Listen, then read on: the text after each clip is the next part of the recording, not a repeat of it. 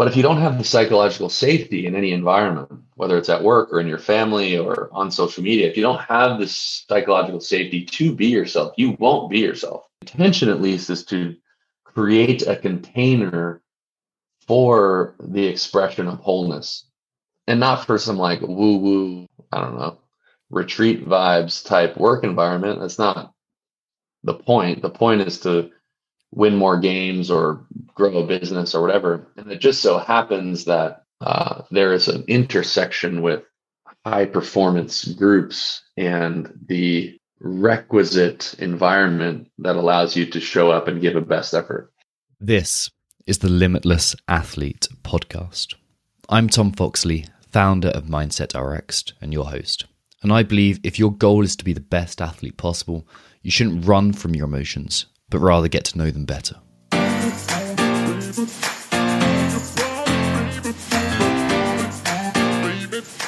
I don't know what's going to happen, but I'm willing to work as hard as I can.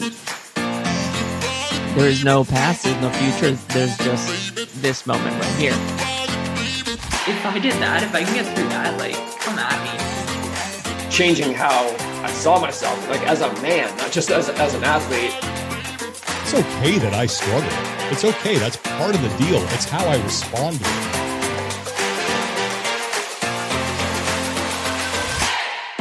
You are not your emotions, but you can't discount them either. In those moments of fear, rage, love, or even side-splitting hilarity, you can't deny those emotions are as real as the headphones you're listening to this podcast through, whatever is in your visual field. You feel your emotions whether you like it or not, and emotions sway you whether you like it or not. We often get into mindset training because our emotions have too much of a say in our life. Your fear of standing out prevents you from truly committing to training or leaving it all on the floor in a workout. Your anxiety prevents social connection. Your nerves ruin your competition or qualifier performance. Due to its popularity and effectiveness, the Stoic framework provides a great starting point to getting a handle on these emotions. Quotes like, if you are distressed by anything external, the pain is not due to the thing itself, but to your estimate of it, and this you have the power to revoke at any moment, are often misinterpreted in a way that suggests we should be removing our emotions. Your emotions serve a purpose though. Disgust means you probably shouldn't eat that food. Doubt is a good sign not to trust someone or creates gratitude. If we dismiss our emotions entirely, we lose sight of a highly evolved skill set which gives us a unique advantage. Subtle emotions give subtle clues to what we need. Left to run amok though, emotions destroy us. There's a middle ground to seek them. This middle ground is one from which we can observe emotions without becoming immersed in them. The goal is to get to a point where frustration doesn't ruin any more of your workout than it needs to, and where confidence doesn't lead you to blindness of your weaknesses. You want to be able to use your emotion as indicators of truth. Your emotions are telling you something that the reptilian part of your brain knows to be true, but your more recently evolved brain structure hasn't caught up with yet. Viewed through a purely evolutionary lens, your emotions exist because they serve a purpose. Otherwise, they would have been wiped out of existence tens, hundreds of thousands of years ago. Your job is to see them for what they are, indicators which may or may not be trustworthy. In this conversation with Logan Gelbrecht, we discuss the limitations and nuance of emotions, as well as how to hold the standard of success, Logan's journey of mindset and what he's learned along the way, psychological safety and self-expression, developing awareness, the 5 different perspectives you can view any scenario through, what a great culture looks like and how to develop it, and kind of off topic, why the Sphinx may be thousands of years older than the experts think. Logan is one of those people who connects me to this deep level of awareness where I make connections I wouldn't usually make. And because of that, he holds a special place in my heart. So I thoroughly hope you'll enjoy this conversation.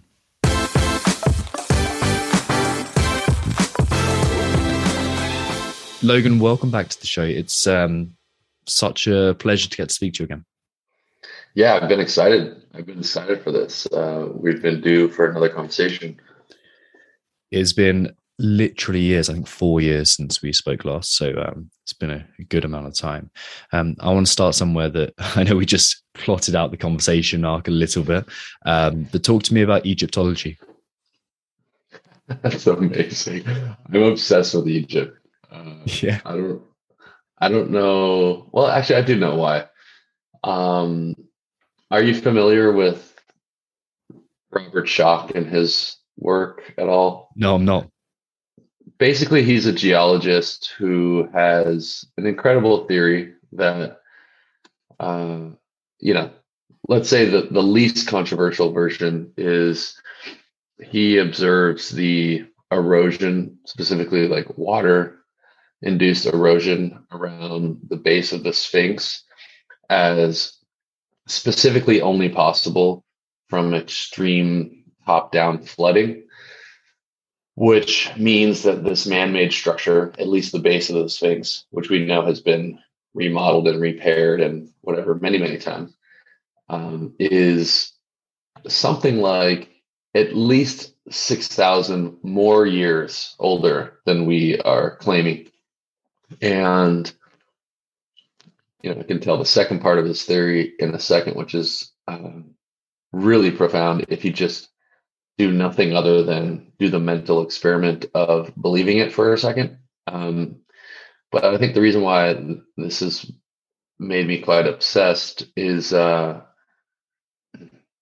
already in a worldview that perceives things like the pyramids and these massive structures in Egypt as improbable to build at the time scale that we've provided.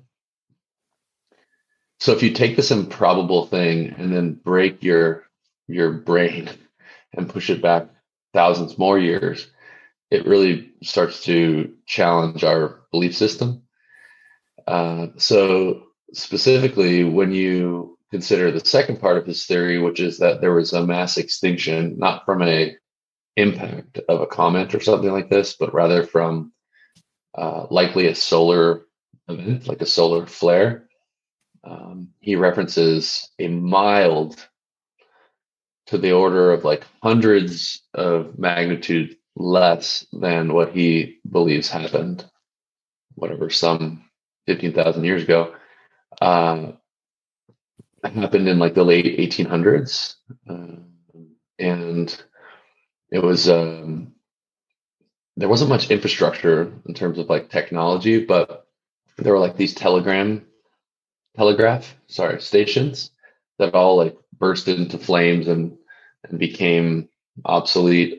This is all stuff that's very Googleable. And he said if an event like he's proposing happened in a society that looks anything like ours, it would have resulted in these like global lightning storms, fires, subsequently radiation poisoning. So any mammal of any size exposed for more than a few days would have perished. And so, well, what does this mean? It means like there's a potential that we had a pretty organized, progressive society that was eradicated by a thing that wouldn't have really left a lot of like physical evidence. And then who survives that, right? Well, the people that survive it are the people who either on purpose or coincidentally took shelter behind stone because they would have survived this radiation thing. So then is it a coincidence that at about the same time, on more than 4 continents, there are cave paintings that essentially are just depicting the same thing?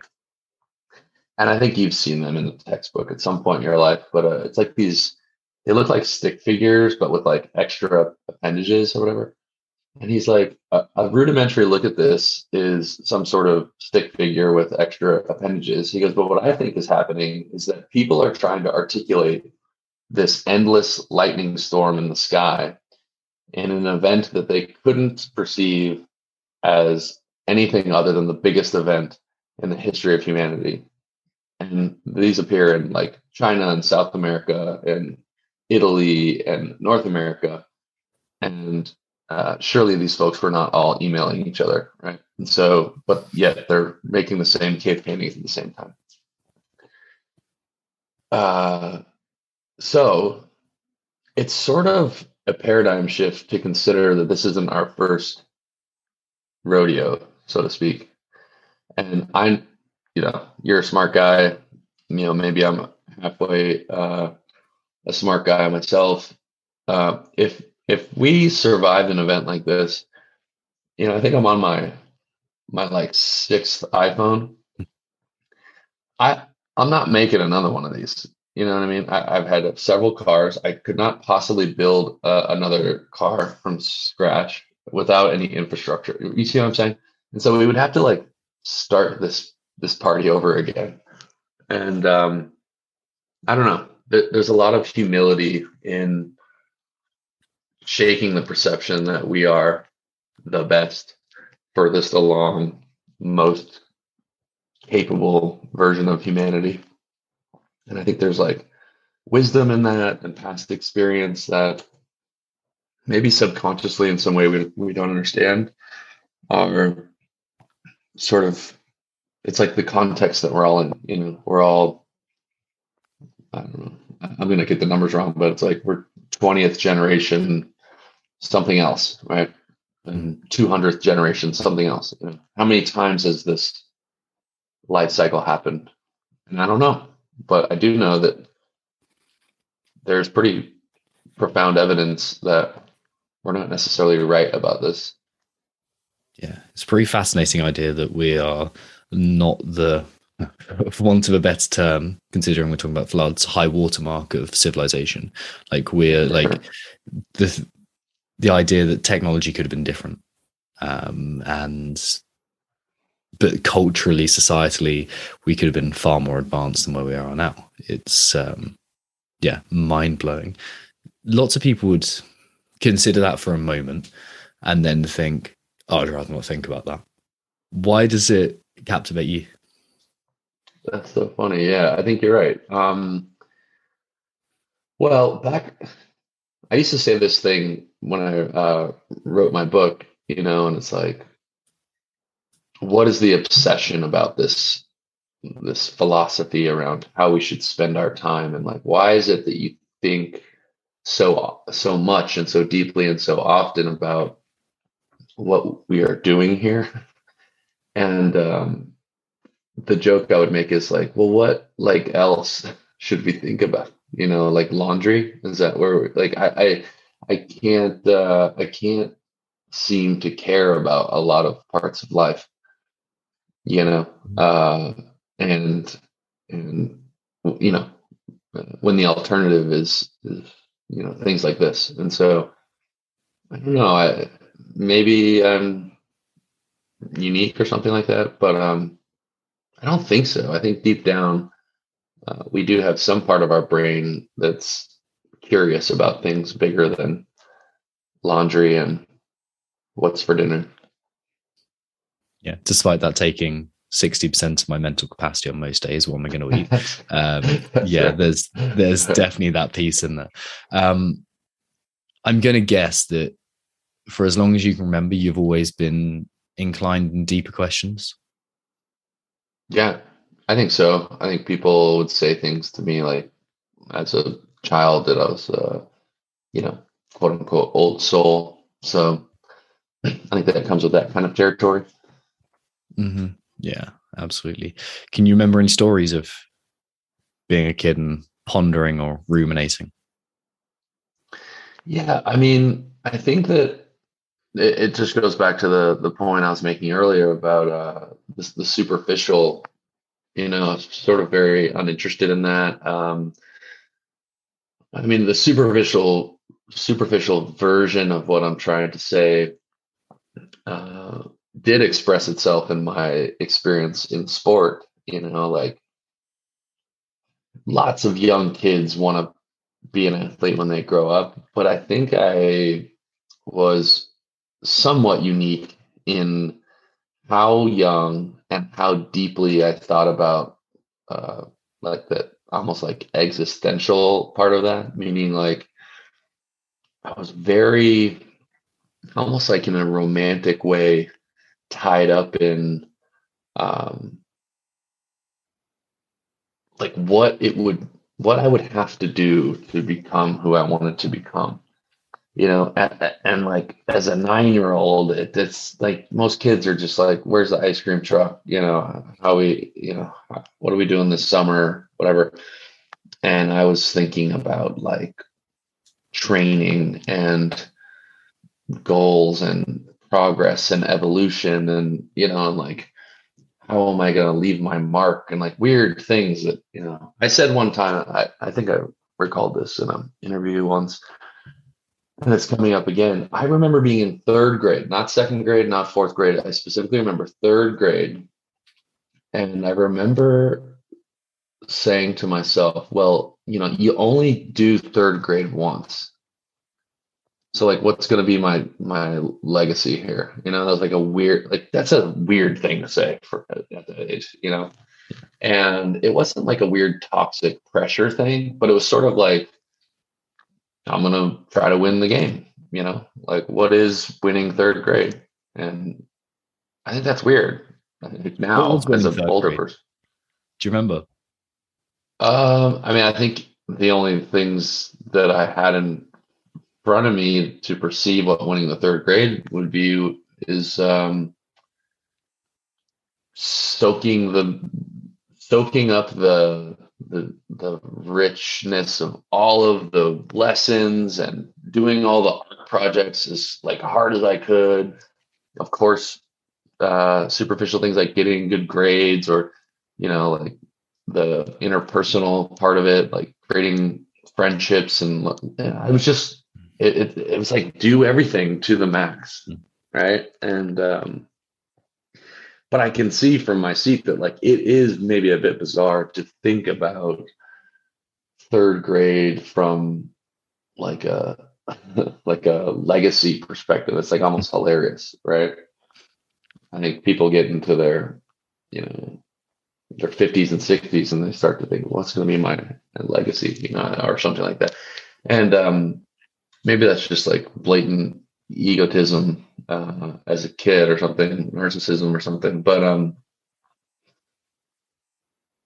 obviously I'm biased, but I think that, I don't know, if you're asking, I think for me where it comes from is I feel so fortunate and capable that it would feel like a crime to not maximize life, and yeah, I don't know how we got here, but I think that the Egypt thing sort of shakes me up because, what if this isn't our only crack at this, life school, and then like, what's our duty each time we try this, get a little further along. I don't feel like this is my first try. I fail a bunch or whatever, but I definitely don't feel like, I don't know. I think that we're in a practice of consciousness in some ways, and it feels like the only way to contribute during this particular lifetime would be to like find the edges of that in some way. When we spoke last, I think we chatted around, and I think maybe this is partly my memory, maybe it's my my ability to articulate things now and going deeper into this. I think we talked around mindset for quite a long time. I think we talked around what creates your mental state and everything that goes with that. What do you think mindset is?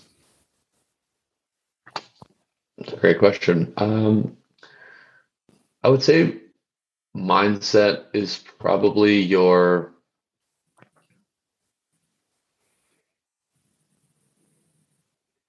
awareness and how you engage with that awareness.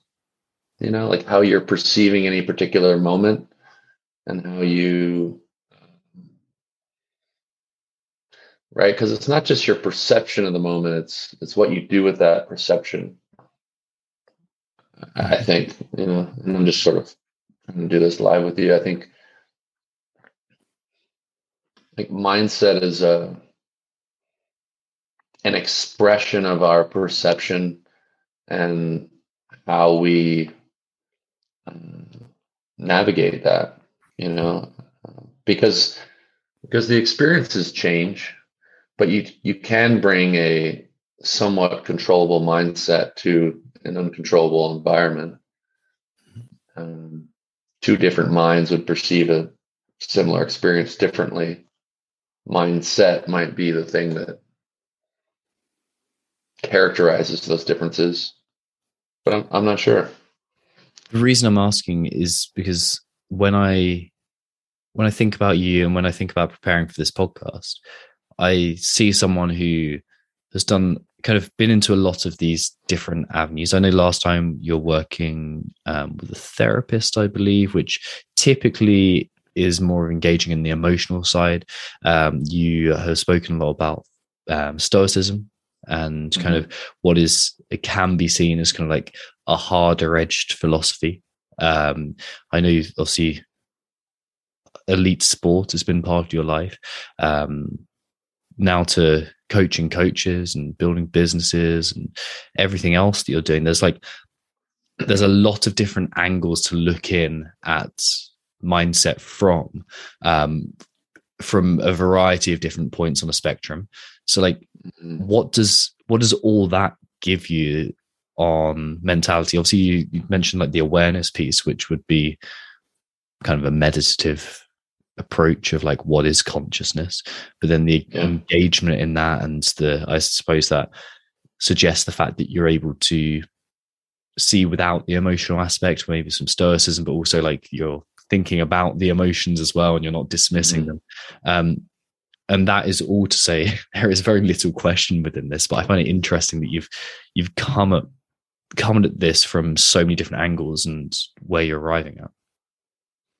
Yeah, I think that without saying it in this particular way, you're describing or speaking into a progression for me, right? Because if we would have had this interview in 2004, I would have felt very prepared to talk to you about mindset at a different level. Okay, at a singular level, to deploy a mindset to get unique positive outcomes in sport. And I think what you're speaking to is a natural progression. It's a progression that I talk about in the Hold the Standard Summit, for example, which is one about evolution, adaptation, which we would like to embody the sort of classic Ken Wilber model of inclusion and transcendence. So to transcend and include.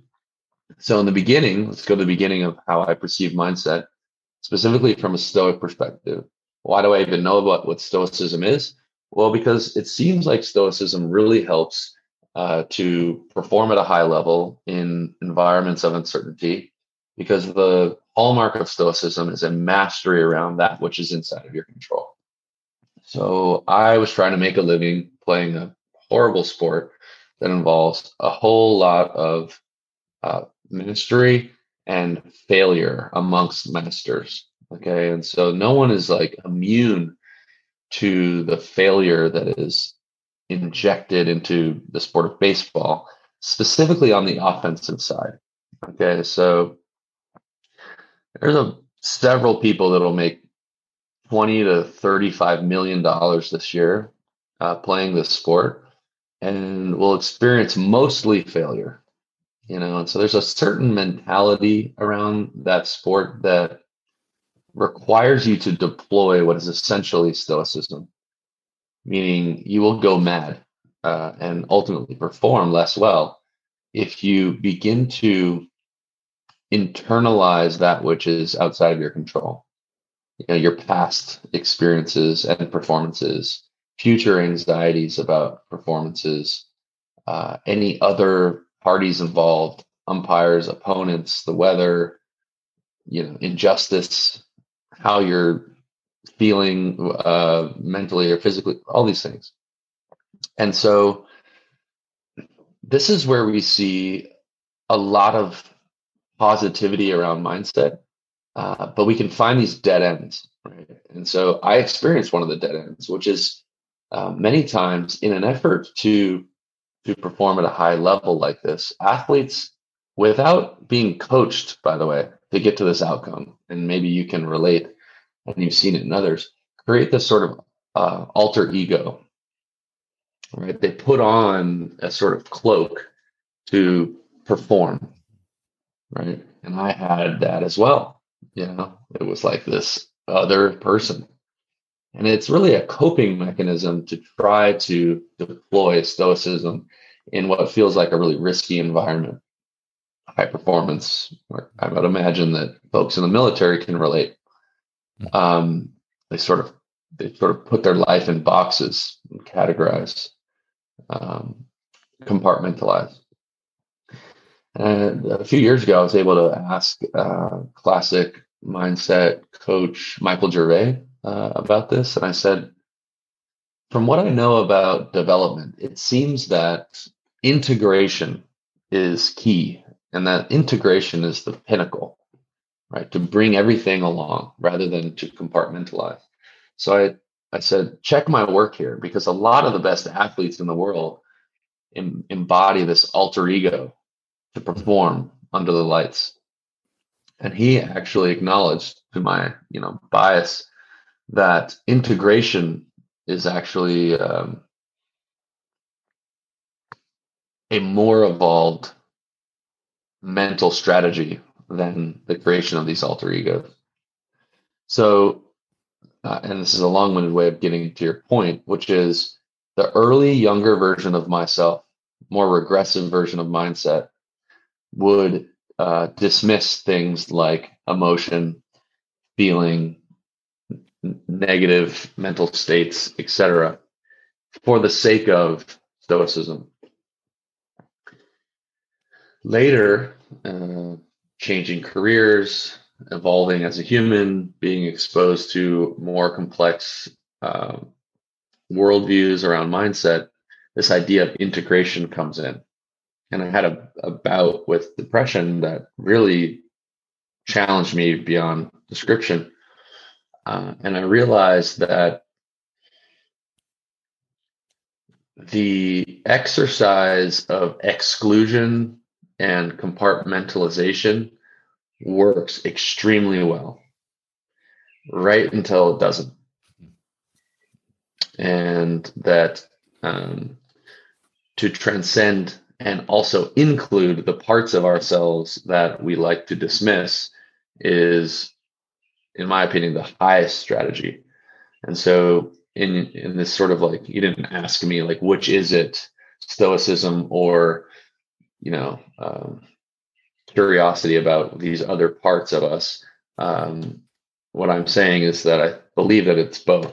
Our call to action is to include all of our parts, which ultimately increases your self-awareness. If your full-time job is performing at a high level, but you also have this, part-time job or nearly full-time job, not looking at the corners of your life and performance that you don't like, you build a liability for yourself.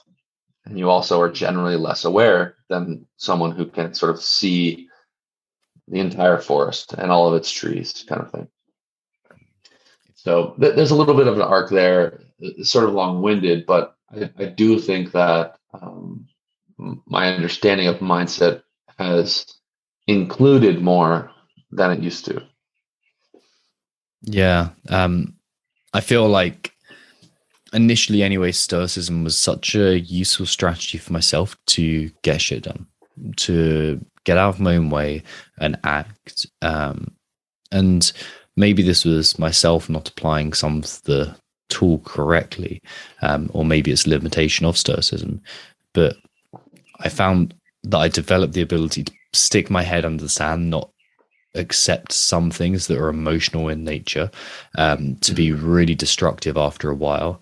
And I also find that as I've made that progression, and this might sound slightly unnerving to those people who really want to achieve status or achieve excellence in a certain area, especially if it's notoriety or very outcome based, that as I've found the limitations of Stoic thinking, I've also been less inclined to push to win for external validation. And like, as I've gone through that transcendence through those points, so it's almost like it served a purpose to get me moving. It was like the carrot in front of it was the carrot in front of me that's like, okay, right, this is going to get me to my goals, this is going to get me to this kind of external outcome. But I kind of moved through those, and I was like, actually, that wasn't what I was looking for anyway. But an emotional curiosity, as you so nicely phrased it, was what was needed to kind of stop me suffering as much, to be honest, and stop and aid me in just like in my own mental health at a far deeper level. Yeah. I heard someone say one time, and I'm paraphrasing, and I wish I could quote directly and not even reference the person, but it's like, for what reason should we entertain these conversations, even like the conversation we're having right now? Like, well, what's the point of gathering these tools to move through the ickiness of life, so to speak, right? Like, for what reason?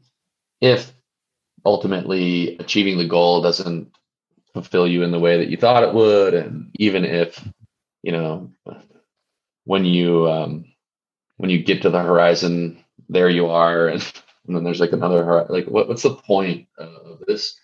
And it was sort of like this reverse psychology that I really enjoyed, which was, you know, unless you have unlimited endurance for pain, this is an important pursuit, right? It's like, you know, maybe your own developing your own consciousness doesn't matter at the end of the day, but I hope you have an unlimited, abundant reservoir to endure pain. And I think that's it, right? It's like life presents a certain universal painful experience, and that entertaining these conversations is the most human thing we can do to sort of manage what it means to be alive. And I don't mean that in like a crazy negative way. I think it is the thing that connects us all together. You know, it's very difficult to get a room full of strangers together and find common ground on all of our successes, which is generally what we try to do in a weird way, right? We are generally outward facing advertisements for our own success. We can't wait to proclaim that, show that, display that, be recognized for that, be acknowledged for that. Meanwhile, the only thing that we all have in common is this dissatisfaction, struggle, pain that is particularly universal, and particularly the thing that we all are pretending isn't there, you know?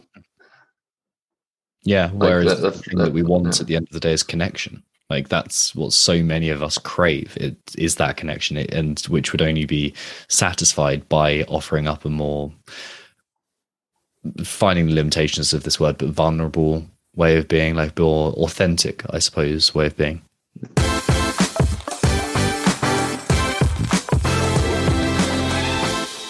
Hey, if you're enjoying this episode, chances are you'll enjoy our free ebook, How to Stop Substandard Self-Critical Plateaus and Unleash Your Potential. It's a step-by-step guide to finding your mojo again and getting back to the athlete you know you can be. It's free. You just have to stick your email address in and download it.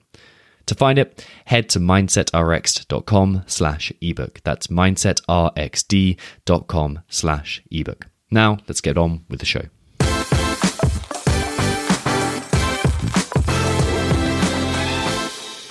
Yeah, that's right. And so when you see someone else being vulnerable, what's normally the reaction?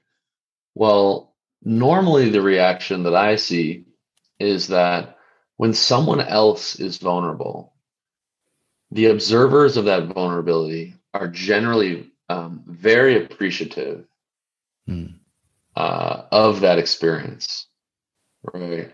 It's like it comes with a thank you, and oh my God, I'm so inspired. And there's like you said, this connection there. And like, well, why is that? It's not really for the person who's being vulnerable. It's because the people in the audience wish that they lived in a world where they too could be vulnerable. Right. And so this is the paradox of like, if we saw the world modeled to us that we really wanted to live in, we would all do it. Right. But group dynamics are weird. Until someone leads in that way, we are all thinking, well, I'm not going to be the one. That's scary. Until further notice, I will project my best version of myself and hide all of my weaknesses and appear strong by doing really the least courageous thing you can do, the least strong thing you can do, which is be unwilling to participate authentically and vulnerably. But when someone else does, golf clap. Oh my God, that was beautiful. Thank you so much. Now let me tell you something vulnerable. It's like you just gave a bunch of people permission to do the thing that we all want to do deep down. Yeah, like the ability that we all have to put on this suit of armor, this protective nature of like, these are my achievements. And I suppose it's the persona that maybe we're talking about Stoicism developing in some areas. Like this is the forward facing me without the Jungian shadow behind it.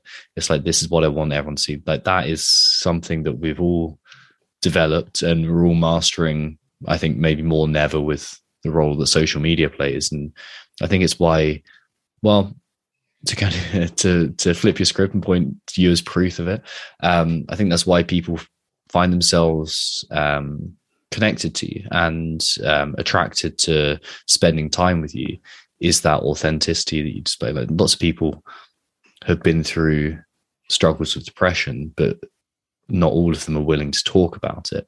And it's such a valuable thing to do, not only for yourself, I think, but for everyone who hears it. Yeah, I think, I don't know. I don't want to necessarily be this like model for that. I think these platforms are bizarre because I think our interpretation of what they are for has evolved sort of collectively. I think you can look back to like the beginning of Instagram. I remember in the beginning of Instagram, I thought it was just a cool thing that made your pictures look different. I didn't even realize it was a social network. So people were like, dude, what are you sharing that for? Like, oh shit, you can see that. And then it was like this fun thing, I think, for a lot of people. And then soon it became really contrived, especially for business people. I remember the swipe up feature, I think, changed a lot of our behaviors where it's like, well, this is for work. And because it's for work, I need to curate this thing in a certain way. And we're all sort of going through that and living the consequences of that. But rather than like make the focus on me, I think we can look too at the general trends of that social media conversation, which if you look at the general trends as I see them, I'm hoping that the pendulum has swung just about as far as it could swing towards polish and inauthenticity and projection. I mean, I'm sure we have more to go. I mean, we're human beings, right? But I do find optimism in what you're sort of seeing now, which is a lot of the content, like people that are trying to make content that are, to be quote unquote viral, like the people who are like trying to do social media, like and win social media. What does that content look like? It's like how I made this behind the scenes, how to make a really cool video in 5 seconds. How did I make this picture look so cool? And it's like the less polished, process oriented, rougher around the edges, vulnerable thing. Right. And as that pendulum swings back, because we're all a bit burnt out on like face tuned, weird private jet photos, right? Like there's a humanity coming back there. And I think we could use a shift in that way. Because deep down, I think, regardless of our behavior, we would all like to live in a world where we could present our truth, be quote unquote vulnerable, etc. But if you don't have the psychological safety in any environment, whether it's at work or in your family or on social media, if you don't have this psychological safety to be yourself, you won't be yourself. And that's a lot of the work that I do now, is like in talking with businesses and my own businesses, is the intention, at least, is to create a container for the expression of wholeness, and not for some like woo woo, like, I don't know, retreat vibes type work environment. That's not the point. The point is to win more games or grow a business or whatever. And it just so happens that there is an intersection with high performance groups and the requisite environment that allows you to show up and give a best effort.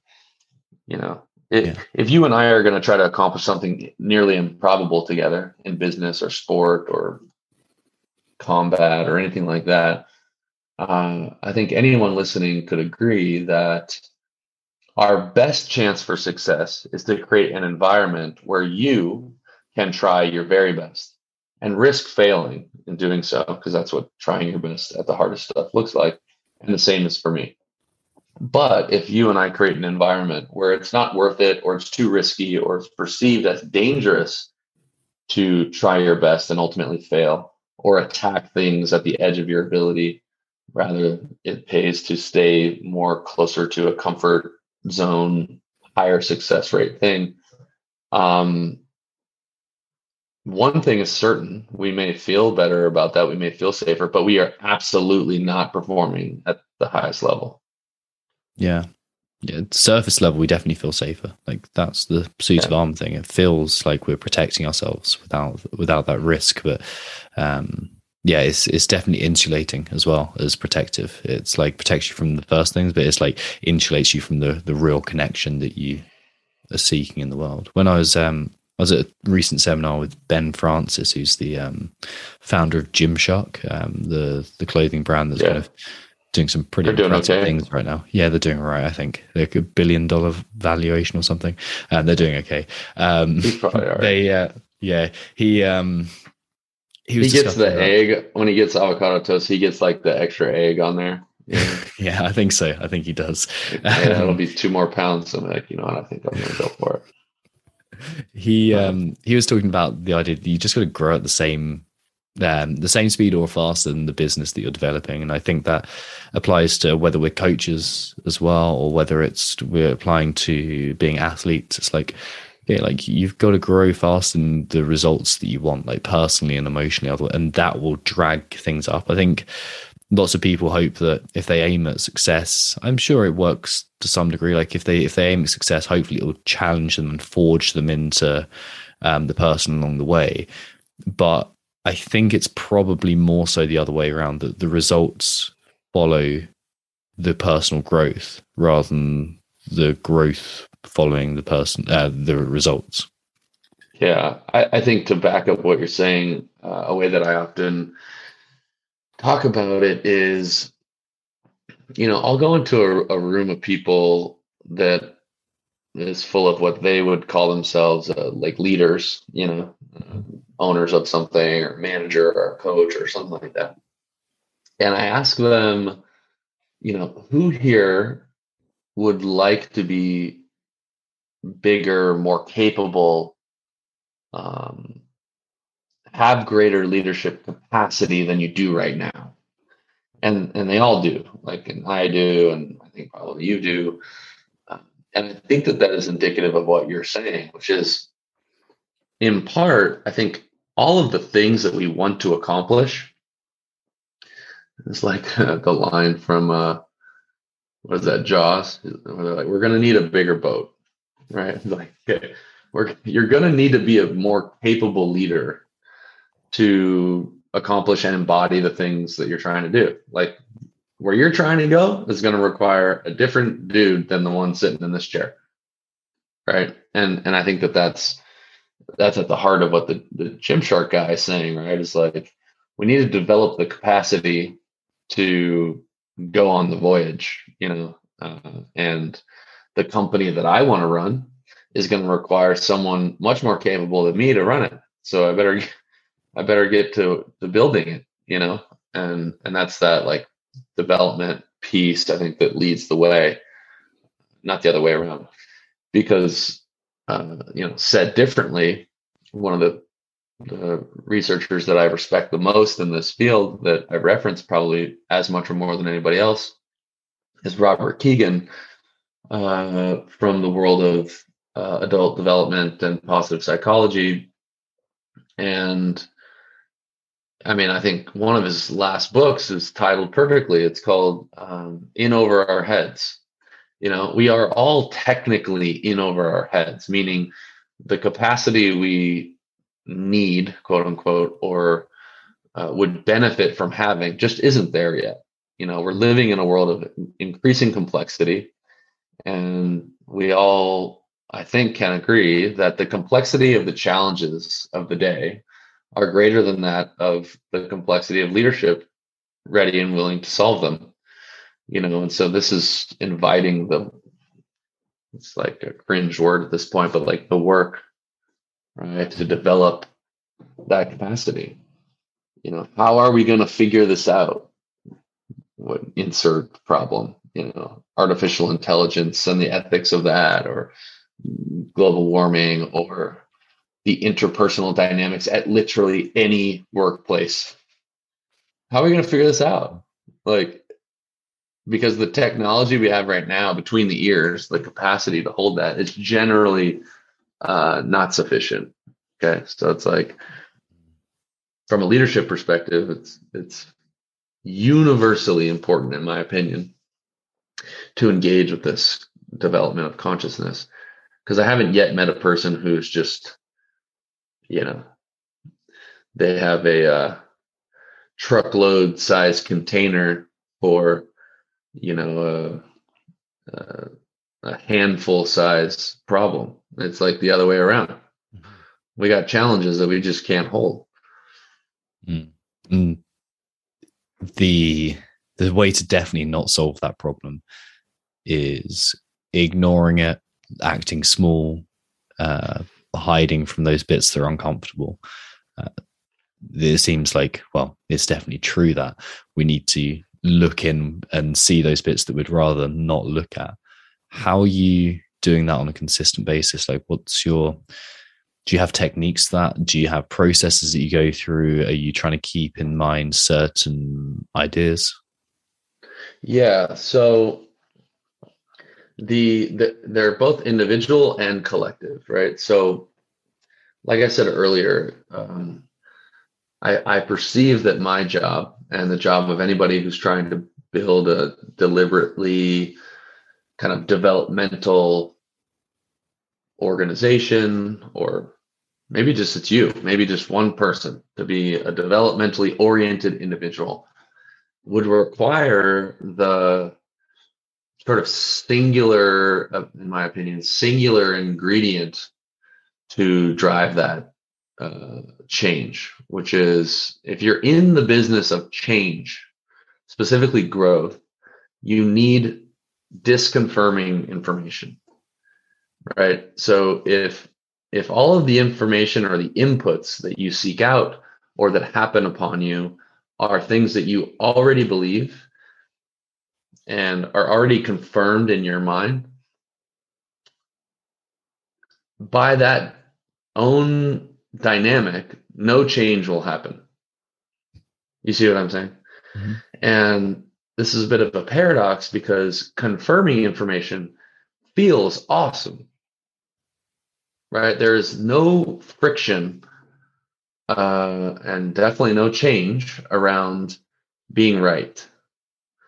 Okay. And so it is ironic that when I go ask anybody in a position of leadership, or anybody who is interested in performance in anything, they all want to be different, specifically better.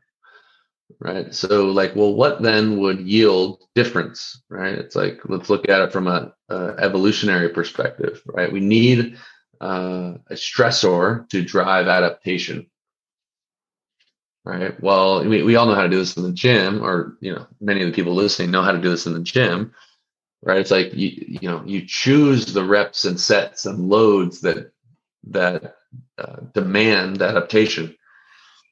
That's like the art of being a coach, Well, there are even more people, because the answer, in my opinion, is all people. There are even more people who need and want adaptation between the ears than they want in their hamstrings and triceps, And so like, well, how do we do that? Well, almost no one is deliberately placing themselves in environments to receive this rich, disconfirming information. And a lot of that comes from not having the scaffolding there, not having the structures in place to do that, not having the safety, right? And this is what you can go back to, like the growth versus fixed mindset conversation, right? If you have a fixed mindset in the stereotypical sense from like the work of Carol Dweck, you actually avoid disconfirming information like the plague, right? Because that's all bad news.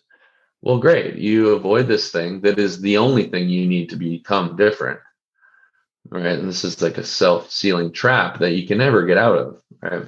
So I've just been generally answering your question, but specifically, I can give you some examples around the gym. We have specific times and places where they are times and places for specifically disconfirming information. Now, the A plus is that we can create a culture so strong and so committed to evolution that it changes our like water cooler talk, and like the unscheduled, naturally occurring conversations would include a desire for negative feedback and a clear runway to give negative feedback. But we don't rely on that because it's hard. So, for example, every staff meeting includes a moment in time called the spotlight, which is where we take something that we all participate in and agree upon, and we try to, just for a moment, make it wrong, right? So it's like payroll, how we structure payroll. Let's break it. Spend the next 15 minutes breaking that. And then if you come out on the other end and find out that it could be broken, then maybe it should be changed, right? If not, then we continue with a best so far structure. Other things, we've defined more objectively what excellent coaching is. And so with that rubric, so to speak, we can evaluate our coaching efforts. And so we've normalized the culture where coaching is evaluated and it is expected to receive not just compliments, but like specific disconfirming information about that. I, in a more intangible way, believe, and it's been reflected back to me, that I can curate people well. So the people around me are not enablers of my bullshit, so to speak, right? And so I have diverse folks around me that I highly respect with different perspectives, and the conversations are not this self-aggrandizing ego trip conversations. They're more like, how am I wrong about this? What can't I see about myself right now in this situation? Help me see me, right? And my favorite thing to do is I'll sit down with an employee, and it's, there's always power dynamics, regardless of your culture or whatever. And I say, like, what's it like? What am I like? What's it like working with me? How can I be better to work with? What's the worst part about working with me? And I think most people haven't created the environment to where you get a great answer from that. But I challenge anybody listening, and I'm stealing this from my friend, mentor, coach, Dr. Kara Miller, which is, she's like, if you took a coworker out to coffee and sat them down and bought them the coffee and just ask that question. What's it like to work with me? And just shut up for the next 45 minutes. You'd hear some shit, but we don't do that. And so it doesn't pave the way for other people to ask the question. We don't really have a great perception of ourselves, going back to like self-awareness. And we're all living in this like first person version of the truth. I'll share a framework. So we have some frameworks that help us also unearth this disconfirming information. One is the 5 perceptual positions, which is really helpful around conflict or negotiation or any just sort of disagreeable moment. Once you outline this to yourself and or other people, you'll never unknow it. And it's a tool that really works. So first perceptual position is that of self. We spend most of our time looking out our own 2 eyes, perceiving a incomplete, biased, untruthful version of reality. First perceptual position, self. Second perceptual position is that of other, which the corny way to say it is like put yourself in someone else's shoes.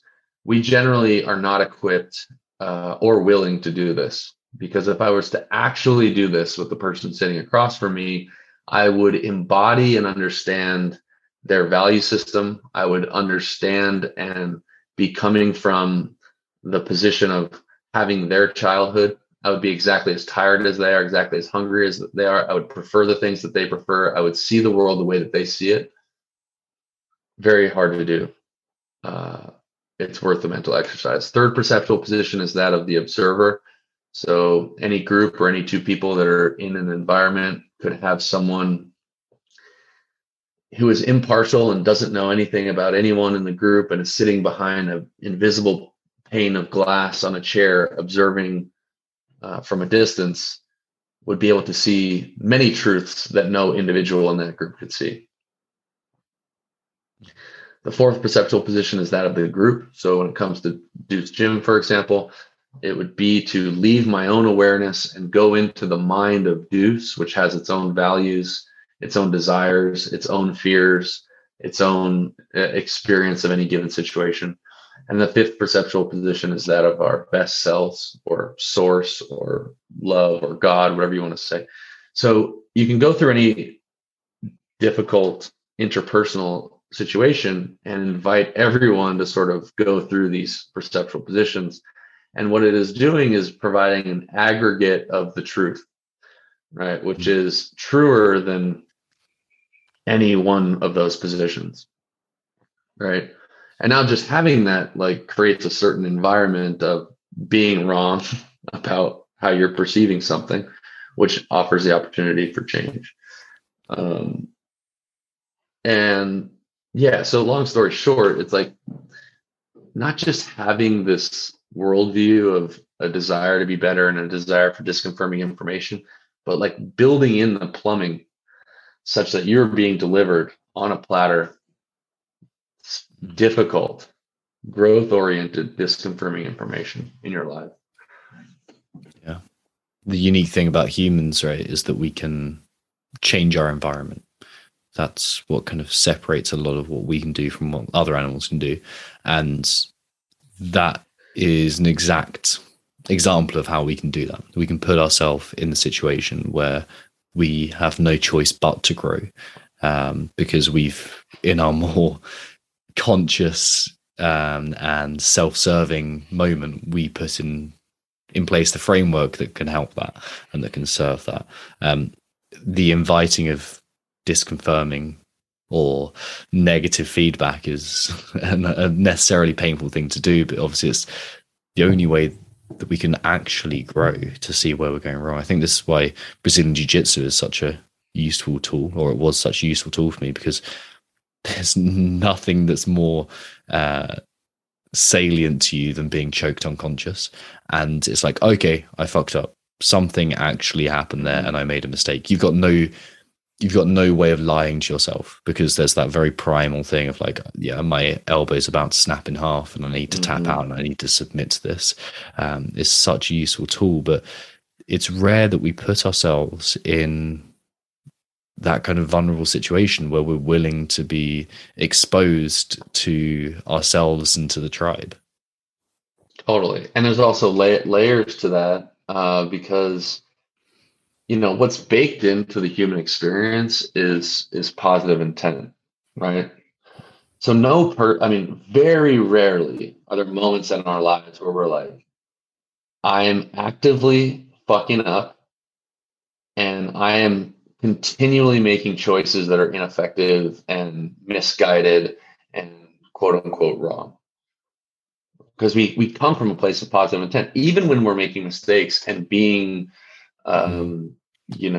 ineffective or in need of behavior change.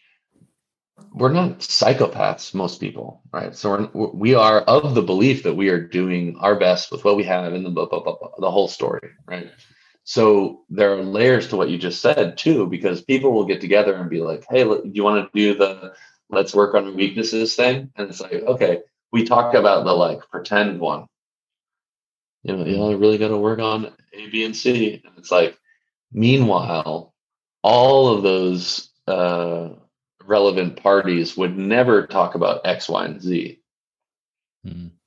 When that's the real that's the real issue, so to speak, right?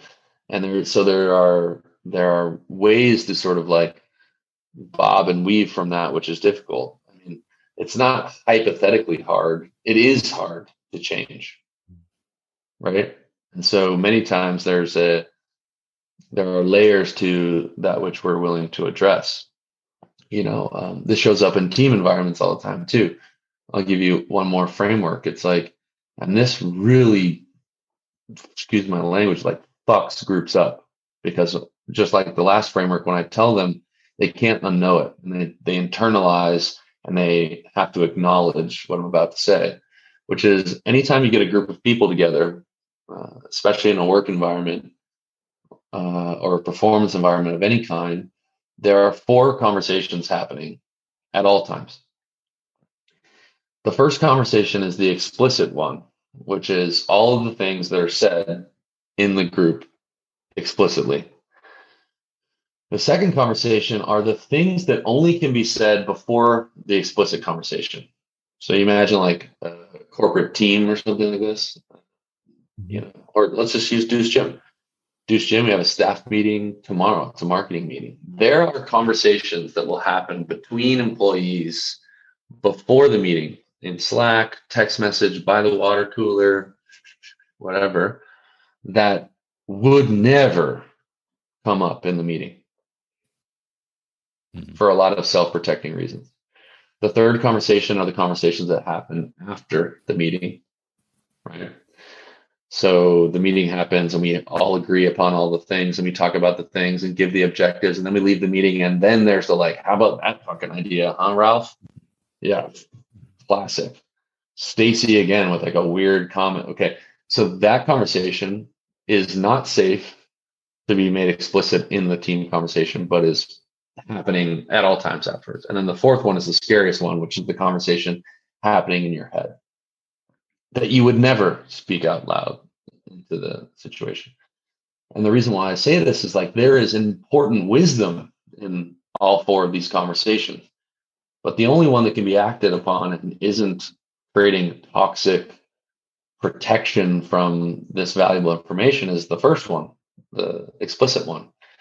So teams that can make more of these elephants in the room explicit, right? You'd have to create an environment to do that, are able to benefit from the exchange of essentially the type of data that would make for a better team, right? But we sort of aid and abet these corners that we're not allowed to address, and is really dangerous. This is the self-protecting mechanism at play. We've spoken about 2 ways to encourage that negative feedback. One of them has been establish a culture around you or a community around you that reflects things back on you. The other one has been, I think, aim at challenging things is a way of putting aim at excellence, push yourself, find your limits. Are there any other ways that you have in mind that facilitate this negative feedback? I think those are the two big ones, because they both invite failure and a naturally occurring feedback loop, so to speak. But I will add on to this, and anybody who's listened to me talk knows what I'm about to say, is like there are two required ingredients for any of this to take hold, which is, and it's almost like there's correlation between the greater presence of these two ingredients, the greater potential top end performance. And they are trust and willingness. Okay. And so you can put yourself in an environment to chase excellence, or you can create a culture around you that'll give you negative feedback. But if there's not remarkable levels of trust in the system and willingness in the system, that feedback won't be heard or acted upon or integrated, right? And so these are a premium. Many people are willing to quote unquote, be uncomfortable, be comfortable with the uncomfortable, do all the hard things. They'll do 50,000 thrusters, but they will not have a conversation about their insecurities. Like, okay, well, that's not really being uncomfortable, right? It's like trading one version of discomfort that you prefer over the real discomfort that you don't prefer, right? And so really high levels of trust and willingness are needed for adaptation. Like I say that, like, without trust and willingness, going to therapy is just an expensive conversation. It's like we need to have these ingredients for adaptation to occur. Yeah, like you've put me into a self-reflective mood, which is a good thing. Yeah, the piece that keeps on getting me is the idea that, yeah, I can reflect on my own. I can try and encourage my own negative feedback. I can try and look in and think, what am I doing wrong? But if I'm always seeing it from the same lens, then it's never going to change. Like the analogy about, if I've got a statue in front of me and I'm looking at it from one vantage point, for all I know, it could be a very good 2D model. It requires me to walk around it, see it from different angles to establish that A, it's a statue, and B, what it looks like from all angles, and therefore see the truth of it.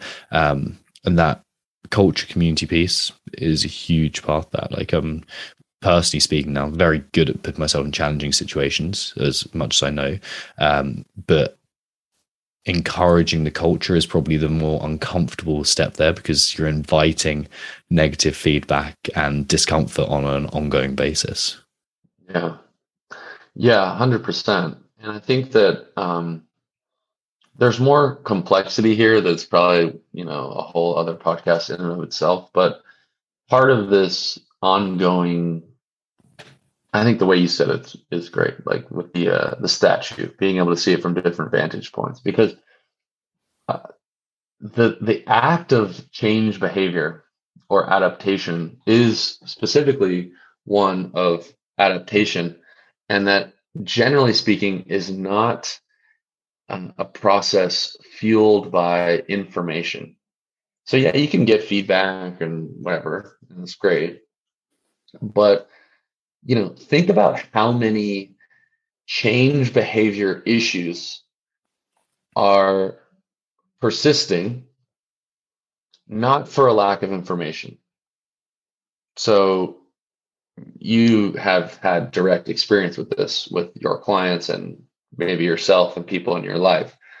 How many people do you know that are trying to lose weight have the information that would help them lose weight? They have the diet. They actually are an expert in 5 different nutritional strategies that would yield these results, but some other thing is in the way, right? In the summit, I sort of realize all around the world that there are not that many different problems, like core problems, like real barriers to people's lives. One of the ways this is manifested is people don't start what they finish. They're chronic procrastinators. Like, they don't execute. Okay, well, even the people who are telling me about this problem of procrastination and an inability to finish what they start, do you think it is because they don't know that it would be better if they finished what they started? Like, they're not of the belief that procrastination is serving them, right? And so what are they going to do? They're going to hire me to tell them, hey, you should finish what you start. Oh, fuck, dude. Thank you so much. Like, now I'll just do that, right? And then I just like pour gas on the fire, and I'm like, okay, what if I printed out 800 pages of scholarly research that proves that finishing what you start is definitely better than procrastinating.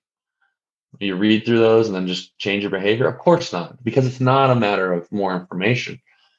Okay, so then this gets to the complexity of what is probably a whole nother podcast, but adaptation would require the person with the problem to evolve to be a new person to solve it. And so we really run into trouble, and I don't mean this as a discount to your podcast or anybody else's, but it's like, our greatest challenges will not be specifically solved by reading another book or listening to a podcast or hiring a coach. You would have to, definitely do those things, but you would have to do something about it. You would have to do the adaptation part. And that is not a thing that you can outsource. Yeah, exactly. We used to get quite a lot of people coming to work with us, and they knew that on a physical level, they had to put the sets and reps in. Like, it was obvious to them. It's like, okay, if I'm in the gym, I have to put sets and reps in. I have to increase my volume or my intensity or change variables, or I have to change techniques or whatever it is. I have to put the sets and reps in to create that hardwired pattern.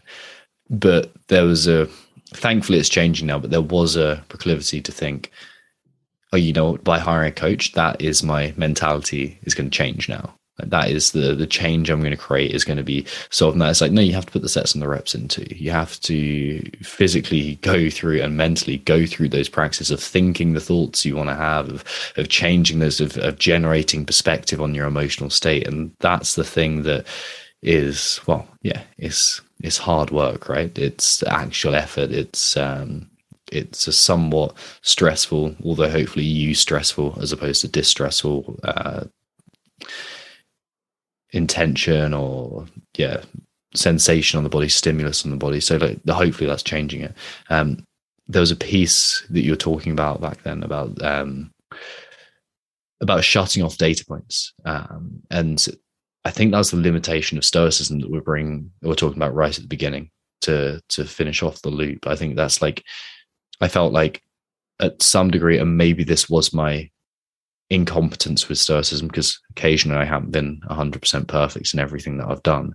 I might have been shutting off those data points and not giving myself the opportunity to see my life from these are the emotional perspectives that actually are a part of my life and are dictating my results and are dictating everything else, but I choose not to see them. So that was a really nice kind of full circle there. Totally. And it's a paradox, right? Like, the tongue-in-cheek way to say it is you can't argue with results, right? So if you are the perfect stoic, but the outcomes in your life are poor, meaning you're an asshole or you're still not performing at a high level or whatever's going on, it's like, okay, well, how's that working for you? You can be I make this joke all the time. You can be 100% compliant to the paleo diet and get yourself a fresh case of diabetes, just firing down 20 bananas a day, right? You're following the rules, but you have no results. right? And so the paradox of leadership, or the paradox of performance, or the paradox of all these things that we're talking about is you don't get to absolve yourself of the responsibility. You can't just follow the rules and say, hey, my hands are tied here. I did everything I could, right? Bananas are, after all, paleo. It's like, okay, well, you gained, 20 pounds of non-lean tissue, and you're worse than when you started. So what's the prize here? I think that's a great place to wrap up, dude. Thank you for your time. Thank you so much. Yeah, thank you. It's always fun rapping with you. You threw me a curveball at the Egyptology thing. I love that. That's the intention. Yeah. Not looking to go down the standard route. Thank you, man. Where can people find out more about you? Where can people find out about Hold the Standard and your mentorship and everything that goes along with that? Oh, and also, actually, I'm not going to let you go quite yet. Talk to me about, is it voluntary work, or you've got some sort of organization going? I have been spending less time on social media, so for my sins, I haven't followed you as much as I have been. But yeah, there's been this community aspect to this that you're developing, right? Yeah, we started a nonprofit through the gym, which is rooted in leadership development, called Deuce Community, and we serve 3 populations that generally overlap quite often, which is system impacted individuals. So folks who are currently or formerly incarcerated, folks experiencing homelessness, and or folks who are substance impacted. So seeking sobriety or currently sober. And yeah, we basically find, through training programs and collaborations, we find the most motivated, capable people in those communities. And we basically hire them to develop themselves. And so we have, in the last couple months, we've had three folks released from prison who were able to work with us with an ankle monitor. So now they have a little bit more freedom, but they're still working with us. The first person who went through the program, David, is now living up in San Francisco. He's a professional coach. Did many years in prison, and he's making a hell of a life for himself as a leader, and we're not stopping anytime soon. That's great. Really nice to hear. Really nice to hear. And congratulations. Cool. That's awesome. Thank you. Yeah, appreciate that. So where can people find out more about you? Back to that question. Yeah, no worries. I'm on just Twitter and Instagram at Functional Coach, all one word. The continuing education and seminars, ebooks, all that stuff is at deucegym.com/university. And yeah, not hard to find. I'm around. I like to respond to people, so shoot me a message. Perfect. Well, great place to wrap up. Thank you, man. Yeah, thank you. This is awesome.